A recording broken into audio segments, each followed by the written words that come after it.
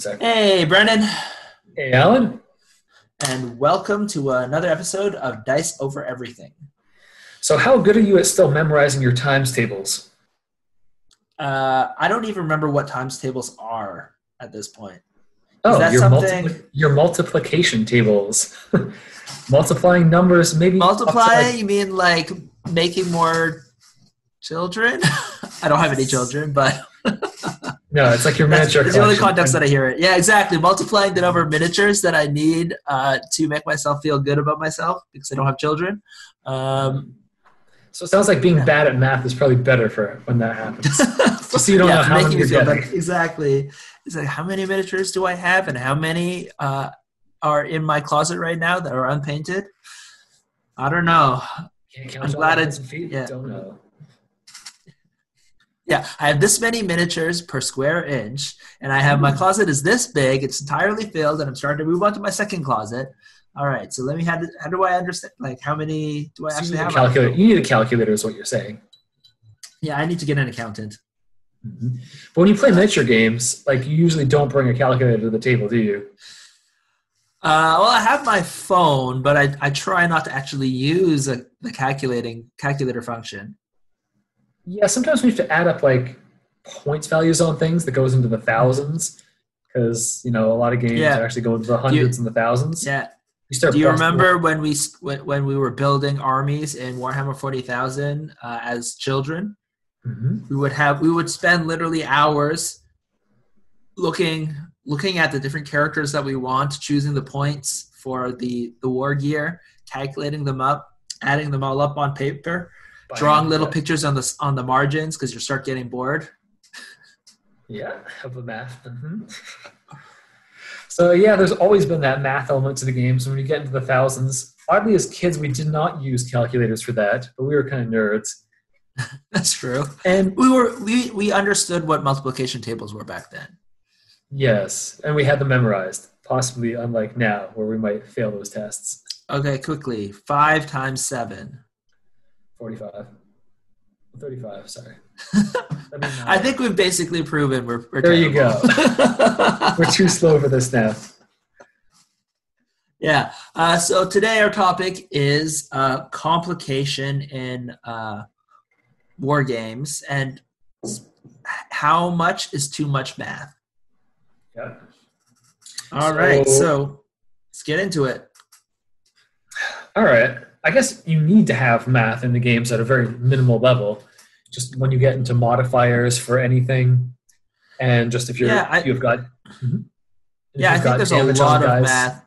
Even just odds, like when you look at our games that we play, when you start rolling dice, whether you like it or not, odds becomes part of the game. Mm-hmm. So if you want to know if your decision's good or not, and like if you really want to know, you can work through the math on it. Oh, yeah, that's a good point. Technically, even though math is part of the game, you don't necessarily have to be good at math to play the game. You'll just lose. Yeah, or you've got to trust somebody else's math who says or you good choices to make. Or so this is one of those things. Are you the type of person when you're calculating a decision, right? You try and calculate the odds. Let's say you have a big stompy robot, right? Let's say, and the stompy robot gets to roll 5 d6s, right? And needs a 4 and up to succeed. And then once they succeed on that, they get to roll a damage roll of 2d6, subtracting the enemy, let's say the enemy armored knight's armor. And then you need to be able to do something like 15 damage, right? So you have to exceed that armor on these rolls that you do that would have, as many have succeeded, enough to kill that knight who has 15 life.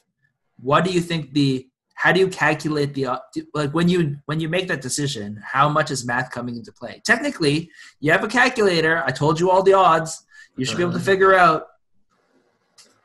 That's kind of unacceptable to sit there with your calculator and do it. You're allowed to do it in your head, though. Oddly, that's acceptable. To decide if you want to throw your robot against his robot and there's better than 50-50, you take it out because if you don't destroy it, his whole army and his robot will swarm yours and destroy yours. Yep. You feel inclined like you have to be able to do that math, but I guess to a lot of people it's too hard and they don't really want to do it all the time. Yeah, or they do it so slowly it's not worth it. Yeah, and honestly, all like as we've demonstrated, if we had to calculate those odds on the fly in the middle of the game, we are no longer have the math ability to do that. Mm-hmm. we literally have to take out a piece of paper like we were like in grade 7 and just write it down to actually figure it out. So we don't have that luxury. At the same time, even if you're not actually calculating those odds every single time, how often do you think about it afterwards or beforehand, like planning to try and calculate the odds and see where those actual numbers are so that you are ready for it the next game? Yeah, back in War Machine, we would do the calculations more because it was more competitive. And it was also like based around 2 dice. So the odds become harder to calculate for like a 2-hit chance. I said that actually in my math. It's you have 2 dice and you have to exceed the armor. Yeah. I didn't say what the armor is. Let's say the armor is 6. Yeah, 5. Let's say the armor is 5 and you have to roll 2d6. All right. Just so that people, when they at home, if they want to, they can calculate whether or not you're probably going to destroy that. Yeah. That night. Well, I don't remember the probabilities on like the 2 dice rolls and like what you get and the percentage of the time. Back when we were playing War Machine, I had a general idea of like, this is a 70% chance. Mm-hmm. This is like a guaranteed like 90% plus chance. Because in that game, you kind of wanted to know what was going to happen because if your unit failed to do what it was going to do, often they would be able to pull their combo off if they still had the thing on the board. So it mattered to like the full success or not full success to remove things from the board in that game. So you started learning more math of like the probabilities, but not really in terms of doing the math, but more of like a memorization of like tables. Like multiplication tables. Yeah, and now there's just a probability table for your percentage roll for what 2 dice add up to. Yeah, 2 dice and what you needed for that. And the other thing though is when you look at the math, like the calculation that I said is very common in games, right? It's specifically like in games like War Machine where you're making a whole bunch of rolls, right? The thing that we also have to understand is like one calculation. Let's say I have 5 dice and I need a 5 and up. Calculating that is not like what's the odds that let's say you succeed on all of them is not crazy, right? You do 1/3 to the power of 5. Okay, it's crazy to do in your head. Mm-hmm. But it's the math is straightforward. However, when you start doing compounding rolls, right? And let's say you don't want to just think about. Let's say you in the game you want to see what the odds are of defeating that knight, right? Killing that knight. But you also want to know what are the chances that you don't. Like you damage the knight over half so that you have another chance, let's say with some infantry, to come in afterwards to finish the job, right? These are the kind of compounding rolls that make the math super, super complicated. And then to add up... You possibly got a 2-hit roll, then you've maybe got a 2 damage roll with strength versus toughness. Then they may have another armor roll to stop the whole thing from happening, which is common in lots of games. And then the other thing is like, even if you have a 90% chance to, let's say, destroy the knight, if you win on that 90% chance of killing the knight, what are your actual chances of winning the game? Versus if you fail on killing the knight, let's say it's only 10%, right? So most likely you're going to kill the knight. If you fail on killing that knight, what are the chances that failing to kill that knight loses you the game? And I feel like a lot of people, because they don't necessarily understand probabilities and like what do you call them? I don't even know. Honestly, math has been so long out of my like the actuarial whatever kind of tables. Like, what are the risks? Right? You're trying to calculate risks on top of your probabilities of things happening. Right? And a lot of people don't take those risks into their kind of thinking when they play the game. So they might say like, oh, I had a 90% chance of killing that knight, right? But the odds might be I had a 90% chance of killing that knight, which would make it which would give me, let's say, I don't know, a 5% gain. Increase into 10%. But if on the 10% chance that I fail to kill that knight, I lose the game. Right? Yeah. And then what they end up doing is they say every single task, every single action I did had a 90% chance of succeeding. But every single one of those tasks that they did 5 of them. And each one of those, if you failed, would lose you the game. Suddenly, if you understood math, you'd be like, let's see, 0.9 times 0.9 times 0.9 times 0.9. At what point? The chances of getting one failure out of those 5 actions, which would destroy your whole game. Like say we're talking about War Machine, where you've got a Warcaster, which is like your king in chess, and you lose that piece, you lose the game. Yeah. Like maybe you've got 90% chances to keep delivering kills with your Warcaster. Yeah. But by making use of that piece, you put yourself closer to a position where you just lose the whole game. Even if every single one of the tasks that you take are 90% chance of succeeding. If you do it, you keep risking your king. Yeah. And as you wins. Keep on risking it. If you just calculate it, right? You do 0.9, right? That's 90% chance, right? So 10%, that's a small. But if you do 2.9s, that's now an 80% chance only. It's 1 minus 0.9 to the power of 5. That's the calculation to figure out. So 5 times, I'm just looking at it right now. It's a 60% chance that you succeed on all 5 of those, which means those 5 tasks that you did gave you if any of those lose you the game and you continue to do that gives you and you did 5 of those, that means you have basically overall losing the game by those choices. 40% chance of losing the game through those 5 choices, through those 5 actions. And I feel like a lot of people don't understand, don't understand, but they don't even think about it in that kind of thing. And I feel like if you've done more probabilities and maths and things like that, that kind of idea and that kind of thinking is a lot easier to it's more ingrained in your brain, right? So it comes up and you understand that more easily, so you won't necessarily be as prone to make those mistakes. Yeah. So I guess it falls under like a tactical thing almost. You can keep taking actions that are like highly likely to succeed. Mm-hmm. But then even though you're doing those highly successful actions, it doesn't mean that actually brings you closer to, like, say, the mission objectives of winning a game scenario. Like you could go hunt down a bunch of their like guys on the sidelines and kick the shit out of them with your giant like robot. But now your giant robot's like not in position to win you the game. Yeah. And the rest of your guys are all vulnerable, and then you just lose after that because you haven't been taking like actions towards the right goal. Yeah. Yeah.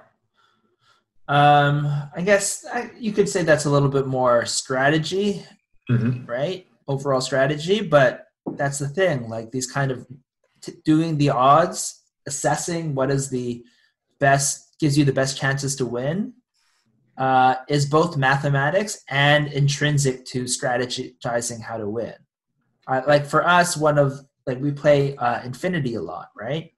And whenever you make a roll or you make an attack on an enemy, the enemy has a chance to kill you. Like not just stop you from killing them. They have a chance to kill you.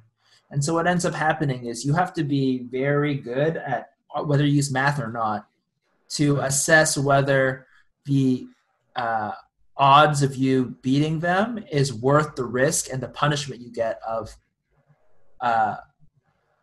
losing. Right? Yeah, because the risk goes beyond just winning that individual fight. Like, say if you take that piece of theirs out, your chance of winning the game goes up by like double. And maybe you only have like a 10% chance of killing that piece. But if you figure that's going to lock you in the game, maybe you take a 10% chance to lock in the game as a victory for yourself. Even if your unit is going to die. And the other thing is, like, when you're way down, right? You feel like you're on a losing foot. Infinity is great because it also gives you the tools to swing it, right?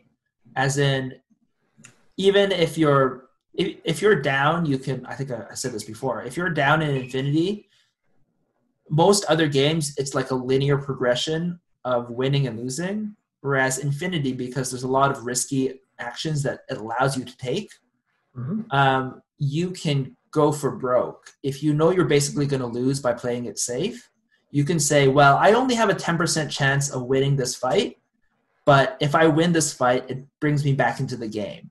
And normally, if I'm up, that's a stupid play. But because I'm probably going to lose anyways, unless I do this, it is actually the best thing for me to do is to risk that 10% on the hopes that I succeed to actually bring me back into the game. And these are, I don't know, to me that makes the game way more complicated than a more linear game like 40K, where all you do is, it's like Rochambeau, right? You're just going for attrition. Yeah, and it's I punch you, you punch me kind of thing. And the ability to be more risky is very, very limited, right? It's mostly about, what do you call it? Target assessment. Yep. About which unit do you need to destroy first, right? And there's definitely some strategy in it. There's still math. There's still math to that, to establishing what like has the highest threat against you, and what like your particular weapons have the highest chance of destroying. And there's still missions, but like the amount of risk you can take in your actions is way lower. And calculate and the idea of having in your head a odds of whether this increases your chance to win or not is not as important, right? Yeah. It's not even as possible to even do, even if you know, I guess, kind of thing. Now, even though, like we said, the math to actually calculate these things is really complicated, we've also said that it's not actually possible for us to actually, even if we could do it, which we cannot because our math is so bad these days, even if we could do it, we wouldn't have enough time to actually calculate those odds on the fly. No, even if you brought a calculator, it would still take too long to go calculate like alternative paths of what you could do to get you closer to winning the game. There's just too much to calculate. So even though there's a lot of math that you could use or post-game to calculate what the actual best odds to do were, how do you go about playing the game right now? Like you said, we kind of just have a kind of a percentages table, right? And through experience, we kind of play it out and figure out what the general odds of an action are, right? Or we have a sense of, this is probably like a 30% move. And when you go home, you might be totally wrong if you go and calculate it out. Yep. So this is one of the things that I find really interesting. You might be calculating the totally wrong thing too, because maybe you're calculating, I deal like half wounds to this thing, which is good, but you're not accounting for the fact that they could just quickly repair the thing back up to full wounds. So the action you're taking, like, even if you think you can get some advantage out of it, maybe it actually isn't like yielding what you think it can yield. Yeah. Like there's things you might think you're working towards the right situation, but you're just not. But that's more of a tactical thing. Yeah, I feel like that's more tactical, not necessarily a math calculation thing. Yeah. Right, when we do it. But one thing that I find interesting, or that I found really interesting, is when we were playing War Machine, the best player in our group was the AY. And he did not calculate the maths of the odds like we would often, right? We would sit there and be like, okay, what are the odds for this? And they would kind of, is this worth it? He didn't really calculate them, but he knew intrinsically the odds way better than anyone else that played the game, because he literally played way more games than the rest of us. Basically, if you think about it, like when you go and you try and like calculate stuff in a spreadsheet to like calculate odds, and you say, okay, this times this odds, like, right, this die has 1 over 6 times 1 over 6 times 1 over 6 times 1 minus 3 over 6, right? Which is the odds of something else not happening, and plus the odds of this instead this happening. This is the way that, I don't know, sometimes as a mathematician or when you learn it in math, you would try and calculate those odds, right? But then there's another way of calculating odds, which is like literally Monte Carlo, right? Which is the idea of you just do 1,000 iterations. It's literally like experience. You're like, all right, the last 4 out of 20 times I did this, it worked. Yes. It's not even like you don't calculate it. You're just like, small portion of the times I did this worked, or a large portion of the times I did this worked. And exactly. You've never actually done the math, though. And maybe if we talk to AY, he'd be like, "What the fuck are you talking about? I totally calculated all those odds. Just don't say them out loud like not a weirdo." I just calculated them before I even showed up for the game. Yeah, maybe. But that's what I seem to have remembered. Maybe I'm totally off. But that he just played a lot, and he's like, well, obviously the best way to learn the odds, like we said, it takes way too long to calculate all these odds. Just play it a bunch of times and then record those numbers. And then you can see when I do the strategy, it's a 3 out of 10 odds that I win. Do I need to do this 3 out of 10 odds because I basically am on track to have a 1 out of 10 chance of winning the game? Then I pull it out. It's not, then I won't even try the strategy. I'll try this other strategy, right?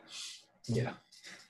And that doesn't even get into the fact that like by playing the game way more and just iterating over it so many times, he learns all the tactical ways of playing much better than the rest of us. Like just positioning your units in a better way to actually play the game. Like that also comes out just by practicing. But even like these complicated maths, even if you can calculate it and they're imminently calculatable, like if we know how to calculate them, sometimes it's not even worth it to do that. Sometimes it's just better just play the game a whole bunch of times and you'll figure it out. And then you have the sense of it because you just have the experience of it happening. Yeah. Just like in real life, you try something, you don't know if it's going to succeed. Yeah. And then you... Yeah, just don't do it with your life savings. No. Don't bet it all on black. No. Just bet what you can lose. And in games, you can lose games. Yeah. It's just a game. Although, funnily enough, for the game, in the gaming kind of thing like we were talking about, I think it was FedEx, the CEO of FedEx, it was about to go under, I believe. It was about to go under because they didn't have enough money to cover the spread, right, of how much they needed to function versus how much money they had in the bank and how much money they were going to get with future investment. Payroll? Yeah, basically how much they made payroll. He couldn't make payroll. So what he did was he took the money they had in the bank and he went to a casino and he rolled the dice and basically got lucky, got enough money to make payroll, and eventually, obviously, FedEx became a super successful company. And this is the kind of thing we're talking about. Sometimes, even though it's a bad chance of winning, under the current conditions, if you have a 40% chance, you have a less than 50% chance, which means your odds are worse of actually winning. Mm-hmm. Sometimes, if the alternative is that you just lose, it's still good to take the bad odds because the risk, right? What is the risk of the future? So he did the right thing. Well, I don't know, depending if you're the CEO, depending on who you are, right? But for him, he did the right thing, right? The right risk, even though it was unlikely to succeed, right? It had less than 50% chance to succeed. He did the right thing based on what the repercussions of winning and losing were. So, yeah, so... that's a lot about the reasons of why to use the math. Mm-hmm. But I guess there's a whole talk about, like we talked before about how simple a game can go. Mm-hmm. There's a question about how complicated the math should be involved in the game.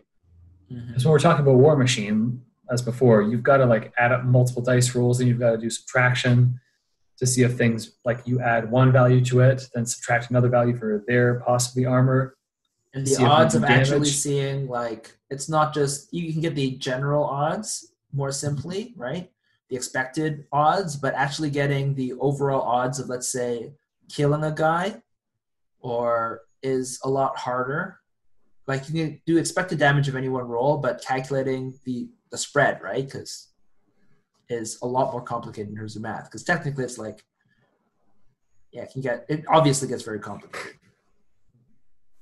So I guess the question is, how complicated is it?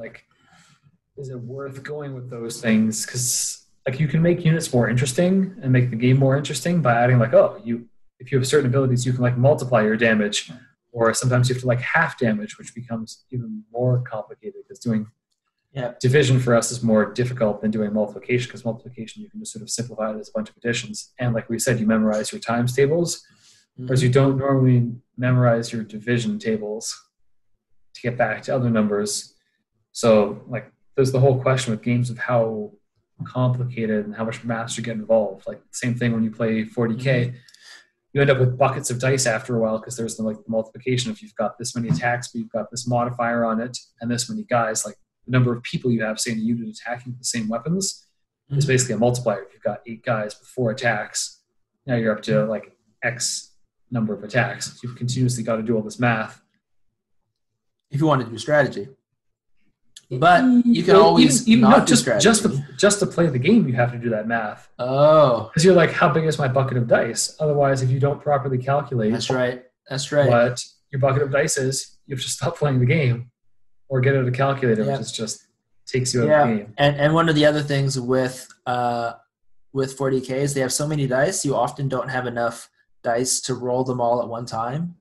Because it's like, okay, I'm attacking with this giant squad. I have 120 rolls. Well, what is the best way to split up those rolls? Let's say if you have 30 dice, let's say you have 20 dice. I guess 20 dice, because you roll them a bunch of times. But like if you have 100 rolls and you have 30 dice, do you do 330, 1 of 10? Yeah. Or do you do 4 of 25? What is easier, right? Mm-hmm. How is it? What's going to be faster, especially when you have to roll so many freaking dice? It's like takes forever, right, to calculate. Yep. And then, like you said, you roll it one time. Oftentimes, I'll be like, "All right, so that's 15 successes. Could you remember that for me? I'm going to roll again. 15 successes. All right, 7 successes. Okay, 15 plus 7. All right, 22. All right." And then you kind of go through that. So yeah, there's a lot of the more dice you have, the more just simple math. Not even like we were talking about before, odds and advanced kind of, you call it calculations or whatever, right? Just the simple number of additions, subtractions, divisions can get huge depending on how many dice you have. Yeah, and like there's different ways of using the dice too. Like you can use the dice to see whether that roll is a success or failure, or with the dice you can like add up the value on the dice. Oh yeah, that's right. So when you start, like, because back to War Machine, when you get your roll and you've got to add up how much you have to see how much damage you do, and then once you get, say, you're rolling that bucket of dice, now you've got to add up all the numbers on the bucket of dice. At some point, it becomes completely unwieldy and nonsensical for a war game to have those mechanics. How many d6 of dice damage do you do? Yeah, exactly. So you do. Oh my God, it's been so long. So you take your power, which is a base number, then you roll 2d6 and add those together, and you add to your power for damage, right? Yeah. But if you boosted it, you get to add an extra d6. So you can even add 3d6 to your power. But if you're like super good, let's say you're a weapon master, you add an extra d6. Yeah. So that's 4d6. So now you've got to add 4 small numbers to one large number and then subtract it against the armor to calculate how much damage you're actually doing. Yeah. And then in games, they make you half that, and you've got to worry about rounding after that. So there's all sorts of... Oh, yeah, that's right. Yeah, there's the whole issue of when you get into division. Now with the game's got to like tell you about the rounding. So you can't just sort of memorize it either. Then you got to get... I find in a lot of games where they have division, they often just like give you a table of what things divide to. Say even in Infinity, when you're supposed to like, or you've got an armor penetration roll, like a special armor penetrating weapon where you half, say, their value for their armor. They're just like, okay, people are so bad at doing this, we just have to give you a table. No, they do. Do they? Yes. There's many games that do it. Like Infinity does it. Lots of other games do it. That's actually true. The simple maths of Infinity can get pretty complicated because you take your base number. Let's say you're trying to shoot someone. You have a BS, and then you... your ballistic skill. Yeah, your ballistic skill. Then you have a range modifier, which is plus 3 or plus 6 or minus 3 or minus 6. Yep, then you do that one calculation. Then you will have possibly targeted or a linked team, which can add another plus 3. then the guy can have mimetism, which is a -3 or -6. Yeah. Which to calculate the number that you have. So like oftentimes you're doing the good thing about it is that it's always +3, -3, -6. So it's always the same increments. Yeah. So it's a little bit easy, but oftentimes there can be quite a few, right? And if there are a lot, then it can make it, especially if it's late at night or if you've been drinking or something, the calculations can get a little bit complicated. Yes. And I do see some people take a little bit longer depending on Some how people late do it is struggle too. with even that form of math. So, like, because they've got to add a bunch of numbers, subtract a bunch of numbers. Oh yeah, I forgot cover. And then you have AP. Yep. Oh, and then AP is only on the armor, but not on the cover armor. So you got to do. Is it like, okay, so you hit me, so I have an armor of 6. You have this whatever strength. I subtracted, but wait, you divided my armor because you have AP, so that I have this armor. Then I have to add my cover. Okay. Then I subtract it from your power, and now I can calculate it. And then I have to roll above that number. It just gets kind of complicated. Yeah, you can't just subtract. You have to subtract it, then know what if you're looking to beat it or match it. Yeah, the +3 minus.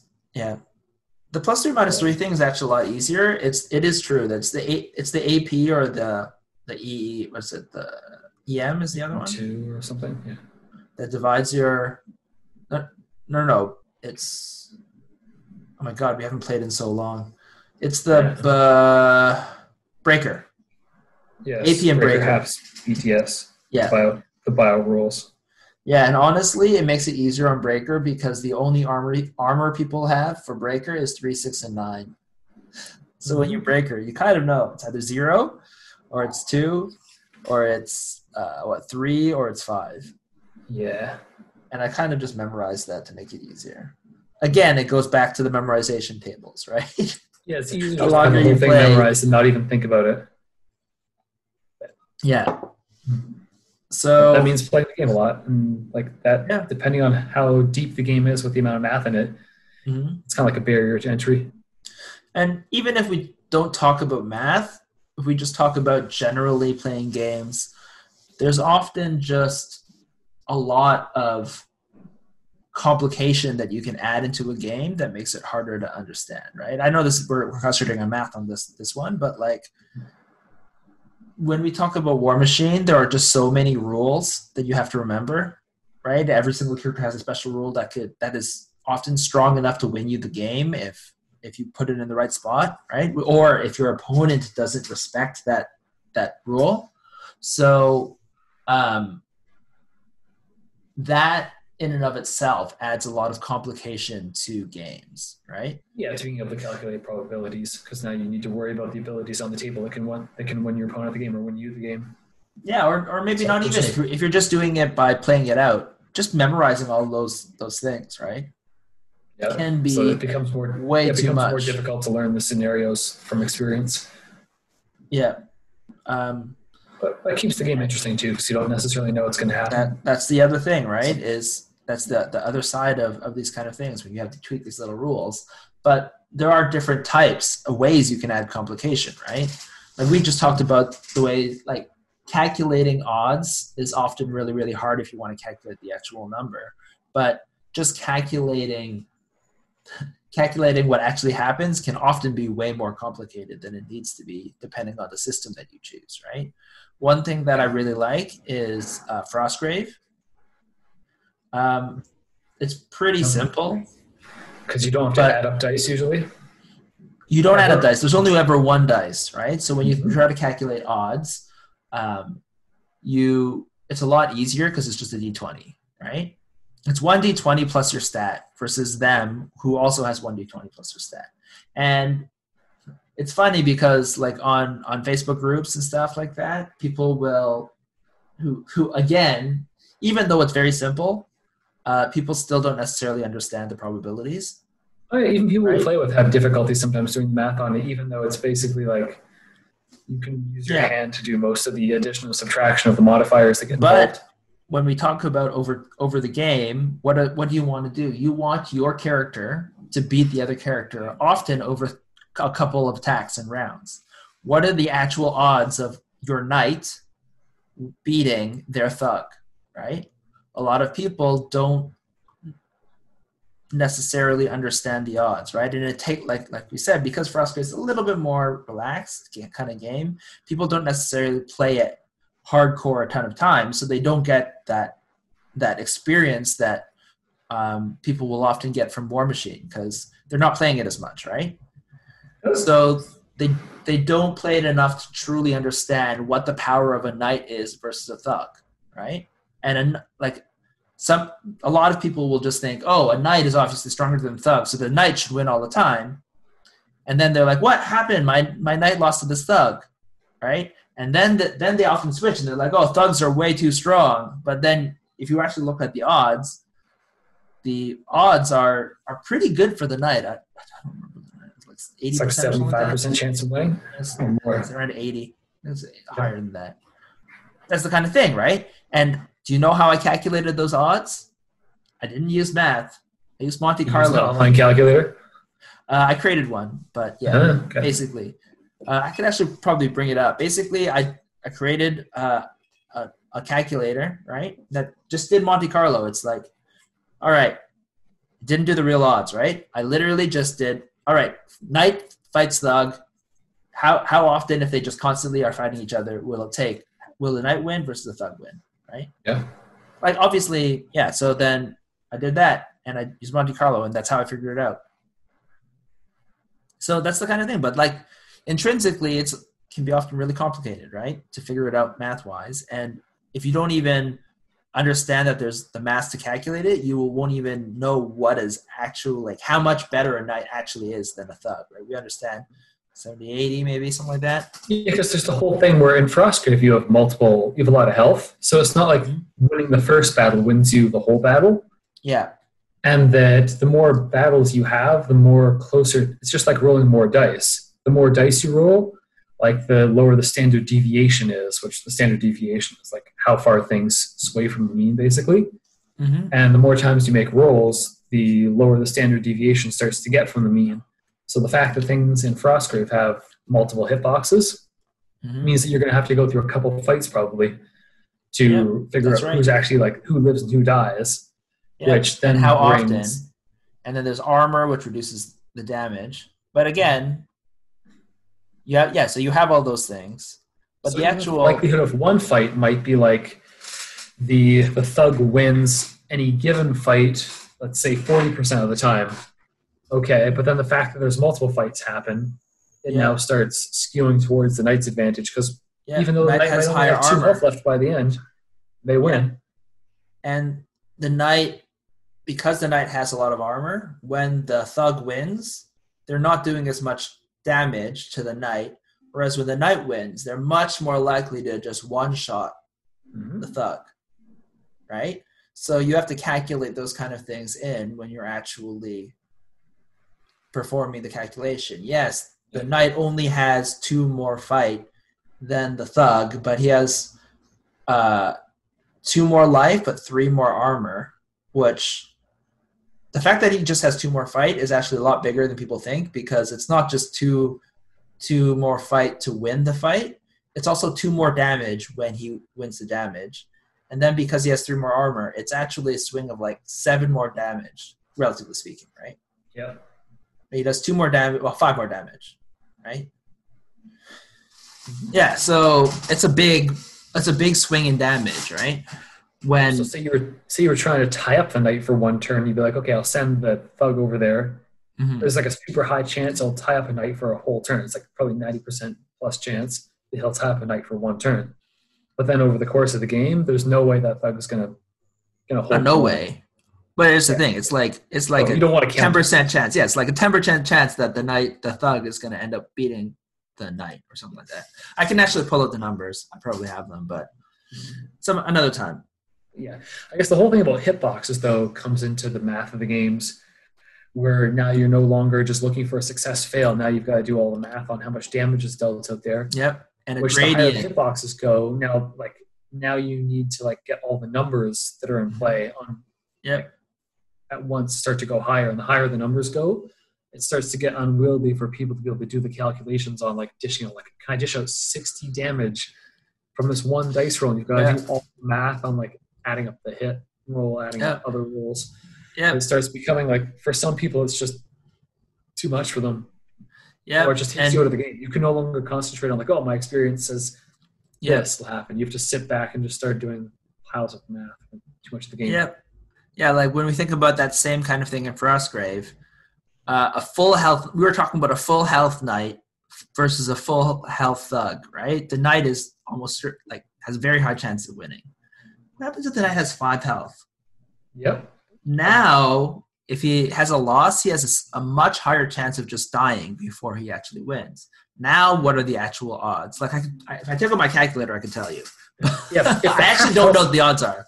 But if the half health knight fights the thug, is there now like, what are the odds on that? And if technically, because there's also a wounding thing, if any kind of character has 4 or less health, they're wounded and they get -2 to hit. Now you're like, okay, so if the knight loses 1 health, they now have the same fight as the thug. Oh, if they start at 6, and then there's a likelihood of like dinging him. Just dinged, exactly, 2 damage or something. And then bringing him into a different category. Yeah, so the math exactly. Even though there's only 1 dice in play, the math can become pretty interesting. To the point where very interesting, So it's almost better to like try it out. And these are the things where people are like, oh, it's just simple or whatever. Well, not really. It's not actually that simple, right? And then the question is, if you made it super complicated, let's say one of the cool things I like about Frostgrave is it's 1 die roll, right? And then also use the same die roll for damage, right? A lot of people are like, oh, what we actually want is 2d10s. I'm like, do you really want 2d10s? It actually, to me, it does create a more bell curve kind of effect on damage and hitting, but it also makes certain people a lot better than others, right? If you're on the right portion of the curve, because the odds, right? So if you're on the right part of the curve, like most people have fight 2, right? So if you have a certain amount, right, of fight above that, then you're going to have a significant advantage, give it most of the advantage against the other people, right? And so you have these like weird breakpoints when you kind of do those things. Yeah, because the deviation keeps going down when you add 2 dice. Yeah, it becomes like a bell curve, right?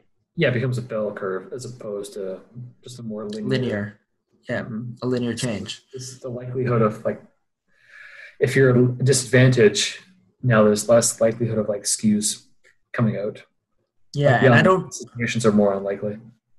And I just wonder, like, is that really better? I don't know why people think it's such a better kind of idea. Like, actually understanding any one roll is actually harder when you add in 2 dice. Well, maybe they want more predictability. Like, they want to say, oh, if this guy's better, he's really just going to win. There's more likelihood. If he's better, he's just going to more likely win. Yeah. It's less likely for us, like... But it also makes, like, armor a lot better. Because the ability for armor to skew high, like damage rolls to skew high, changes a lot, right? When you've got 2 dice, it could... It's much less likely to skew low or skew high, which means high armor is actually a lot better. Yep, because now you're coming closer to the mean, and you're not going to get some... Yep. So if you have something like... If you take your knight and you add in armor, which is already good in the base game. If you have 15 armor, it's very strong in the base game. If you have a bell curve, it's even stronger. It's ridiculously strong. It's like, right? Because the likelihood of getting 2 of the 20 is now 1 in 100 as opposed to 1 in 20. Yeah, exactly. Now your ability, which maybe that's what they want. They're like, oh, I want my armor spells to be way stronger. Somehow I don't believe they thought that through. Yeah, maybe not. But the unpredictability is fun as well. So yeah, maybe what they do is they break up the roll. So it's 2d6 to win the fight, and they have to roll another d20 for damage. Although that changes the game entirely as well, because one of the things that makes it interesting is if you beat a guy, generally you're actually doing damage. Like if you have to roll a second roll for damage, that actually does change things a lot. yeah, nothing may happen at that point. And then when you add on like armor saves on top of that, there's multiple levels where nothing may actually happen as a result of. Yeah. So I don't know. I just really like the Frostgrave kind of system, and. Because like 40K, you've got 3 rolls to come to. Yeah, but they're more complicated, but do they actually make things more strategic? Sorry, I cut you off. Go on. Yeah, because in there you've got the 2-hit roll, then you've got 2 damage roll based on the power of your weapon and their toughness. But then there's another measure of toughness, which is represented by armor, which you can question against their AP. Yes, and then now the weapon has another stat to compare to their armor. So you're now comparing like the 2 values of the toughness of your attack versus their defense. It seems almost unnecessary. I'm sure some people like are really attached to it. In the new game, there's a lot of a third one, which is when we played it, there was as well. But there's the feel no pain roll. So feel no pain is, I feel like, a lot more prevalent in the new game, which basically gives people a second save.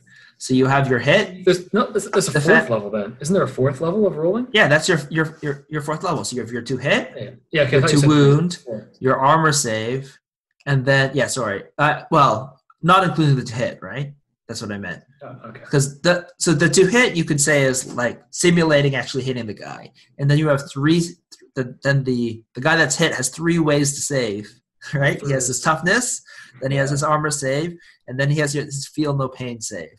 And then maybe that gets negated by rules that negate feel no pain. So now you're comparing another value of the weapon against it. Yeah. And you can also get rerolls, obviously. And you're just like, do you really need all of these different kind of things? Like you're ostensibly adding these rules to add, variety and whatever, and to make things more interesting, right? Because you can have a high toughness, low armor save, or maybe like a low toughness, high armor save, or like a high toughness, high armor save, right? But how much does that actually matter? Yeah, because they simplify the game by having guys with 1 wound, but then they push the complication back up and they're like, oh, maybe he's not going to lose the wound because of all these other rules. Yeah, and you're just like, you do really need all these different things. And personally, I think it's kind of ridiculous. I think it's overkill. Yeah. Like to hit and then to wound makes some sense because it's like, I'm attacking you, so I have what do you call it? I have like it's it's your combat ability, and you're like I'm doing an actionable thing, and then you have survivability. You do an actionable thing in response to try and survive. So you both get to pretend to perform an action. You have some sort of agency, right? Yeah, it's basically you're swinging your sword at him. Can he duck it? Or does it, or just take the, or take does the it hit? slam into him? Does it touch him or does it not touch him? There's the question. Yeah. And then the other one is answer that. And then the other one is can he take the damage? Right. I can understand why you'd want to split those 2 things up. Yes.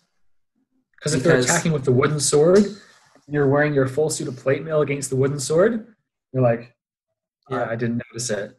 Whereas if you start bashing little tiny goblins who are just wearing like leather armor with your wooden sword, maybe you just bash the goblin's brains in with your crappy wooden sword. But actually I forgot to mention, like when you say they only have 1 wound, that's not true in 40K anymore. There's like tons of people with multiple wounds. The base Space Marine has 2 wounds now. Yeah. So actually they have a 5th level of taking damage, which is wounds, and then weapons again have a wounds stat. How many wounds do they do to the guy? So that's another way that people can defend against wounds. Mm-hmm. And I'm just like, you don't need this many types of ways to, to model toughness. It's almost better if they just did a 1 save, right? Let's say you to hit, and then they have a save, and then but your armor type, your armor has a type, right? Let's say your armor type is, I don't know, metal or armor, toughness, or feel no pain. And then depending on the weapon, maybe the weapon is anti-armor, anti-feel no pain, right? technically, basically, the kind of thing you're trying to do, right? You're trying to create a rock, paper, scissors like mechanic, right? You're saying, oh, this weapon is good against guys who have high armor. So technically, what you really want is if this guy's defense is coming from armor, then this weapon is good against that. Yeah. Mm-hmm. I don't know. Just one of those ways that's like, it makes the game extra complicated, but it doesn't necessarily add in a lot more strategy to the game. It's not adding a lot.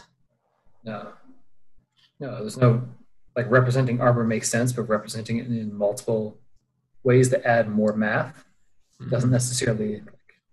Yeah, you're making all these extra rules, but you're not adding a lot of strategy to the game relative to that. And I didn't read somewhere, it's like one of the things that really slows 8th edition down is just the number of rolls you're doing. Yeah, it's like literally not strategy. It's just like. Yeah, I was going to mention, like, what's the limit for a bucket of dice? Like, doing it once in a while, having the bucket of dice is fun, but then when you get into the bucket of dice like a couple times a turn, and like how many times a game do you want to be having to pull out the bucket? Yeah. Because then a lot of people talk about in playing in tournaments, because there's a time limit in 40K, they're like, just use a dice calculator on your app. Yeah. And I'm like, okay, that just means your game broke itself. It gave you too many dice, and you can't even play the game anymore because it takes too long to roll that many dice. Mm-hmm. So, yeah, the mechanics are now something that should be simulated in a video game, not something that's in your control.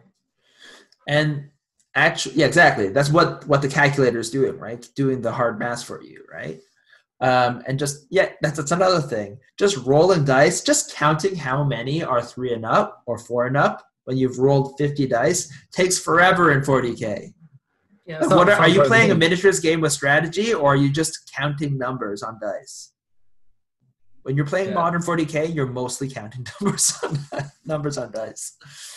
Yeah, and briefly playing Kings of War too, I've noticed the bucket of dice becomes highly prevalent because there's multiplier effects on if your unit's attacks, and then depending on which direction you attack from, you go in like 60s easily. 60s? Yeah, if you hit someone from behind. I was thinking like 10. I was like, maximum 20. Yeah, this is why, like, the whole thing about how big should your bucket of dice become? I think even if you're in a bucket of dice game, a handful is enough, and that's like 20 dice. How many come in the little cubes? 36? Is it 36? Yeah, if you buy the small dice, I think it's 36. Okay, so 36 should be the maximum. 36 should be more than enough dice that you need to play a game. I feel like it should be enough for both players. So basically like 20 dice, right? Because you got 36, you got to divide that too. So you have 18 each, and then you have 2 big dice for whatever kind of special rolls. And so you have to roll them all together. 20 dice. Which is why actually one thing I really liked was Warhammer Apocalypse. I know while we talk, we often bring up the same types of games the same games that we like, but it's like there's only a certain number of games that we like, I guess. Yeah. Well, maybe we should go try and play some other games, just even if we might not like them. Yeah, that's true. Yeah, so like Warhammer Apocalypse, basically it plays the 40K kind of universe, but scales everything in terms of calculations down. So like the number of units, you just put them on trays. So you have 5 guys, you don't have to move 5 individual guys, you put them all on a tray, and you just move them around. That's the kind of idea of how to play. Same thing with dice. A full unit of 10 or 20 guys, they roll 4, maybe 8 dice, right? It's not like they roll like 10 guys rolls 40 dice, right? They just scale it all down so it's like a manageable number of dice. And that is so much better because like rolling 10 dice is fun. Rolling 20 dice, you could say, is like maximally fun for rolling a lot of dice at one time. Rolling 40 dice starts becoming tedious. Yep. But technically, rolling the dice is fine. It's calculating the numbers after rolling those 40 dice. Yeah, you're basically you're basically a sorting machine at that point when you're rolling 40 dice. It's terrible. Yeah, and the time you spend in the game doing that's not the fun part of the game. Although maybe to some people it is. Yeah, I guess. Weirdos. Okay, so how about calculations of D6s versus D20s or D10s? we've talked about this before a little bit, but like when we talk about calculating odds, it's easiest for people to understand is D10s because we learn our math. We live in a decimal system world, right? So we understand those better. Mm-hmm. The odds, I mean. Yeah, oh yeah, if you're trying to calculate odds, it's much easier because then you get the percentages. And you can, if you do 2, it's now a percentage of 100, which is not so crazy. In the D6s, you kind of memorize the probabilities for the D6s because the outcomes are more. There's only so many outcomes, so you can roll a 1 and a 6. What's the chance of that? Mm-hmm. There's only up to basically 36. You memorize. Well, there's 2 to 36, so you memorize the percentage chance of all these different results coming up. Well, it's not even multiplied; it's just added together. Yeah, you're talking about actually 2d6. Yeah, it's just 2 to. So you're adding them together. It's now just like the numbers from 2 to 12. Yeah. And the percentage of those coming up. So you basically just memorize that table as opposed to doing math. So with D6s adding together, you can get a sense of that. Once you get into having multiple D20s being rolled on the board, there's almost we talked about like even though D20 technically you should be able to calculate that easily. It's 5%. To calculate it, you basically divide it by 2, right? To turn it into percentages. But as we said, people are terrible at division. So even though technically you would think, oh, well, actually it's pretty easy. It's just 5% increments, right? To calculate 10%. First step, which some people are just dividing like 17 and a half. They're like, it's just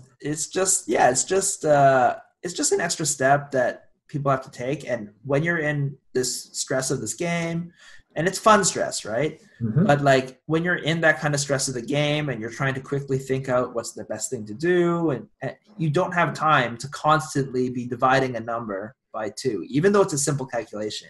It's just an extra thing you don't want to burden the player with, right? Yeah. Yeah, and the fact that even if like a couple of our favorite games do use the D20. Well, yeah, but the fact that you don't feel like you can calculate it instantaneously and you don't think you can memorize all the outcomes, you're now disinclined to even try and do it. You're now just like, what's the experience on trying to make these rolls as opposed to even going down the road of feeling like you can start doing the calculations. So it's actually in some ways better. You just got to like memorize it kind of thing and it's fine. Yeah, you don't actually calculate percentages. Build up a repertoire experiences of trying. You don't have to theoretically understand the numbers. You just have to like understand through practice of what the actual things are. That's a good point. Yeah. And the same thing, I think, in some ways with the D6, even though it's much harder for people to calculate percentages, right? Mm-hmm. We live in a decimal world. At the same time, it's a lot easier to count up to 6 than count to 10. So when people think about odds, they can kind of keep it in fractions of 6, right? So like, oh, it's 5 out of 6 chances. I kind of understand what that is, right? Yeah, even I don't have to calculate and say, or 1/3. Like I don't have to think, oh yes, this is 33% to really understand it. I'm like, oh, 1/3, I kind of still understand, right? So in some ways, because it's such a low number, it's okay that people can't calculate it like into a percentage. They understand it a lot more intrinsically, what the odds are for those things. The lower it goes. Yeah, the lower it goes. So what is your, I think I've mentioned this before, what's the best dice to use? If you were to start a game now, what's the best dice to use? I just like D6 because you can read them so easily and pick them up so easily. Yeah, I know. We talked a lot about the math and calculating, but actually it comes down to like reading, use, rolling. Rolling is actually, D20 is probably the best roll, but the readability gets low. Yeah, the readability is too low. And then the D6 is also historical. It's just historical. Everyone kind of has D6s understandable stuff. Yeah, and you don't end up with, it has less cocking situations where you can't tell what side's actually facing up. That's true. Or faces the dice starts getting, you're like, oh, it's true. D20s like get cocked off so often. Yeah, because they can lean against things just that little bit, and you're like, I don't know anymore. Yeah, exactly. And then D10s are okay. But I think the historicity of D20, I think I've said this before, historicity of the D20, the fact that it's Dungeons and Dragons and it's been out for so long and it's round, so it looks prettier. It's round-ish. Yeah, the shape's much nicer than the D10 shape's not very appealing, whatever there is about it. Yeah, even if it's a good dice to actually kind of look at, right? Because still the sizes are pretty decent and it's good for decimal kind of thing. The history is just not there. No. Yeah. All right. So we've talked a lot about maths and complications, just the difficulty of that, how sometimes certain games are way more, there's way more kind of calculations and strategies and what do you call it, complication and maths that you need to understand the odds than people would think. One thing I think we kind of touched on, but I think we should probably zoom in as maybe the last topic, the last kind of thing we want to talk about is how important is the actual complication, and what are the, we've talked before about why simplifying is good, but why is it really good to have this extra complication, right? Why would you want to push the complication in your game to the maximum? So I guess when it looks too simple, people they don't get engaged with it as much because they feel like there's not very much to learn. Mm-hmm. And even if they haven't learned it all. No, even though they haven't learned it all, they think they basically know what's about to happen. They just think they know what's going to happen in the game. Even if they don't necessarily even know what's going to happen in the game, the fact that they think they do and they think they could calculate it, even though they never actually calculate it, because we said, math is hard. So there's that whole rush that you get out of gambling, and if you pretty much felt like you know what was going to happen with like the outcome of the gambling, you wouldn't get that like, oh yeah, what's going to happen? I really want to see. Like, if you don't have enough unknown going on, just like more complication creates more unknowns. It doesn't necessarily have to like be unlikely to happen, but just like if you don't know what's going to happen, it just becomes more exciting. Yeah, so there's definitely that kind of aspect. I also think there's the aspect of whenever you think about a problem, it's the cleverness feeling, if you know what I mean, like where there's a sort of arcaneness to like a problem. And then having fun of calculating out the answer and feeling clever about doing it. Yeah, there's the whole opportunity to do problem solving. If you don't feel like there's much of an opportunity to solve problems and like all the solutions are clear, you're just like, okay, this thing should clearly shoot this thing should clearly shoot this thing. You're just going through like some route actions as opposed to feeling like you've had to like creatively come up with solutions in the game. So you don't feel that problem solving, the feeling of cleverness of solving that problem and stuff. Yeah, if there's not enough things that would have to be calculated and taken into account, then you don't feel like there's much to really, you're not getting that involved. Yeah, you don't feel like you have agency in some ways because you're like, well, everyone knows what you're supposed to do. Why am I even doing the decisions when we all know what the right decision is? When you have to figure it out, you feel like, oh, well, not everyone would know that what I'm really supposed to do is these kind of actions to get the highest chance of winning. Yeah, that's definitely important, and I think that's a thing that a lot of people play these kind of games for, that feeling of discovery and figuring out and feelings of cleverness of finding the solution to the problem. Yeah, so I don't know if the math necessarily is the biggest effect on that. I think it's more about like I think the math. No, I agree. On things. I feel like the math is actually often not a good way to add complication to your game. Like having 3 or 4 different roles, just the overlay things is not necessarily, or with an arcane formula, doesn't necessarily add to the feelings of cleverness. It, like we said before, it just starts feeling like you're an accountant trying to calculate, go through the formula and fill in the numbers, right? You're not necessarily getting that agency of finding out the clever solution. Yep. Yeah, it's not about your tactical decisions. It's like it now shifts more towards, was my knowledge of like my calculation knowledge very good as opposed to your tactical like decision making. Do I send these guys this way? Do I send them that way? And then more becomes, what was the probability on what occurs when I send them there being the best solution? at the same time, some people really like that, right? There's often the argument, especially with like super complicated games like RPGs. There's a certain number of people who like the feeling, and I think honestly, I think I'm one of those people who like the feeling of knowing this secret knowledge, right? It's like, oh, a lot of people don't know this, but I know that, like, and it's not just in games. It can be in like any kind of thing. Like if I have secret knowledge about my favorite TV show, right? It feels good to know the secret knowledge. I feel like I'm a delver of the arcane, right? I have these special words that if I speak them, they give me power over the opponent in the context of being better at the game. You're the secret king, exactly. Yes, exactly. And it doesn't have to feel like, oh, I'm smarter than them or whatever. It's just that I know the secret words and they don't. They don't know that actually the best unit in this game is this character or whatever. What? They don't know that like this character is totally overpowered and whatever? Haha, I do. Right? Yeah? Because when you combine him with this other character, he becomes totally OP. And they really should have read the secondary text, which says that this ability with this other ability obviously makes the super combo, right? It's one of those things where people really like often – one of the things people like about card games, right? It's a lot of just calculating these kind of ideas and putting them together, right? It's like a lot of card games are about that. Where you build the card games the card games are usually much lower on the math.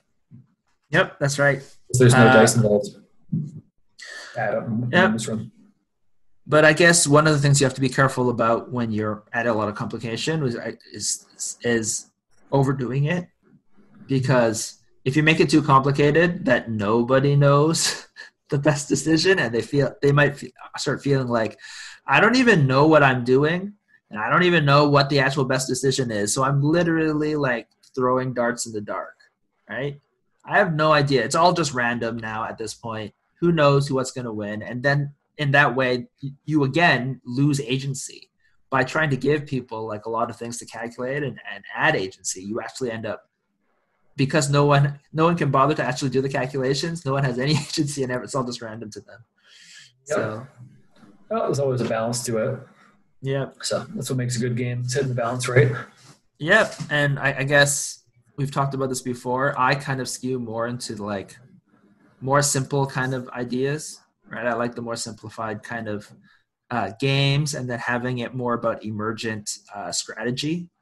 So I like the complicated maths. I like it when you have to do the long complications of like, but any kind of rule is small, right? Any kind of dice roll is small, but through the kind of many decisions you make, you kind of have to, the overall math becomes complicated, right? Yeah, I do like it when you got decisions over time. What's taking you closer to the win, as opposed to what's just like part of the battle. Yeah. It's like you got to calculate what to do the war. Yeah. All right. Do we have anything else we want to talk about in terms of complication, or statements you want to say to wrap this up? Nah, I think we've calculated what we want to say. Yeah, I think so. I think in the end, complication is stupid. Simplify your games as much as possible. Yeah, if you want to have fun. If you don't like having fun, do whatever you want. Yeah, exactly. I think we finally come to that calculation after 20-odd years of wargaming. Exactly. All right. If you kind of disagree with us, you want to tell us, complication, best thing ever. If you think there's games that go right or games that go too far. Oh, yeah. Tell us what games you think are like right on the edge of too complicated, but hit it just right so that you love the game. And how many people of your friends agree with you, which is always what I want to know about. Of course. Yeah. Give us a shout. Find us on Facebook, Dice Over Everything. We have a Facebook group. That's where we like to talk. This has been Alan. It's been Brandon. All right, one more thing. So if you enjoyed that podcast and want to listen to more, you can find them over at diceovereverything.com or on your favorite podcast app. And if you want to leave a comment, message, or ideas for like more podcasts from us, just get in touch with us at Facebook and look for Dice Over Everything there. All right. Bye.